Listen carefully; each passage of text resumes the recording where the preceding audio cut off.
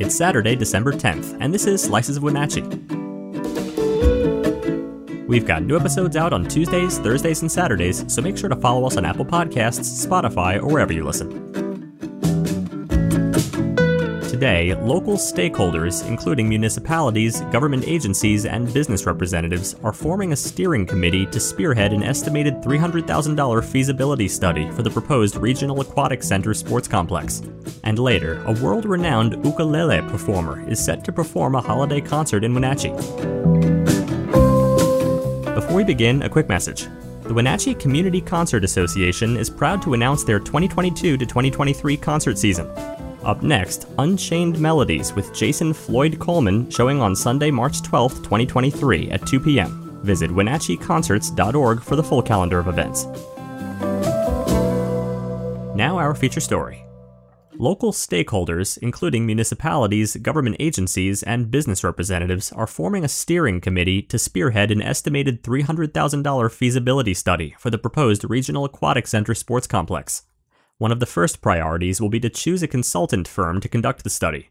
The study itself will consider things like existing aquatic options in the region and their conditions, demographics within the region, and voter support. They'll also concentrate on public interests and focus group feedback.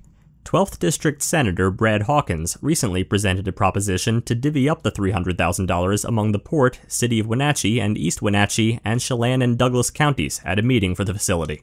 According to Hawkins, Douglas County and Chelan County could chip in $50,000 each to help pay for the study. The City of Wenatchee could funnel in $40,000, the City of East Wenatchee $30,000, and the Chelan-Douglas Regional Port Authority $30,000, for a total of $200,000. The last $100,000 could come from the local Public District Facilities Board, according to Rock Island Mayor Randy Agnew.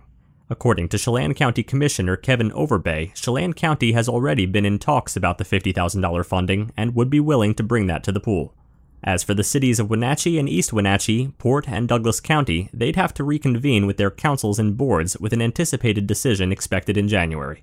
But East Wenatchee Mayor Jerry Lee Crawford said she'd be happy to take this funding option back to the council. So, what exactly will the steering committee look like? Regional stakeholders will each have a representative on the 11-member committee in January.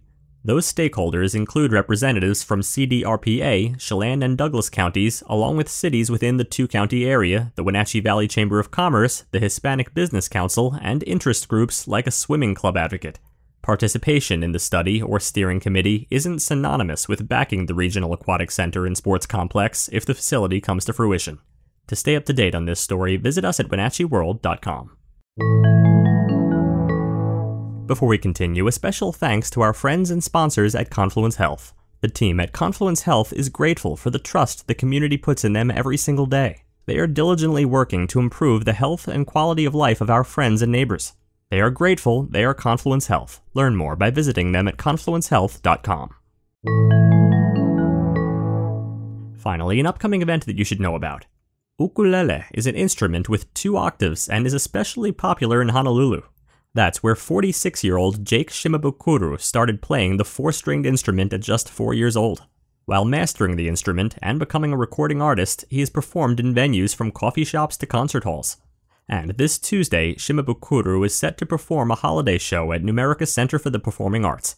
A recording contract in Japan kickstarted Shimabukuro's career as a recording artist, and a touring career was launched by a viral YouTube video of him performing George Harrison's song While My Guitar Gently Weeps on ukulele. His latest 2021 album release is Jake and Friends, with tracks that are ukulele-dominant collaborations with artists such as Jack Johnson, Ziggy Marley, Kenny Loggins, Jimmy Buffett, Amy Grant, and Bette Midler.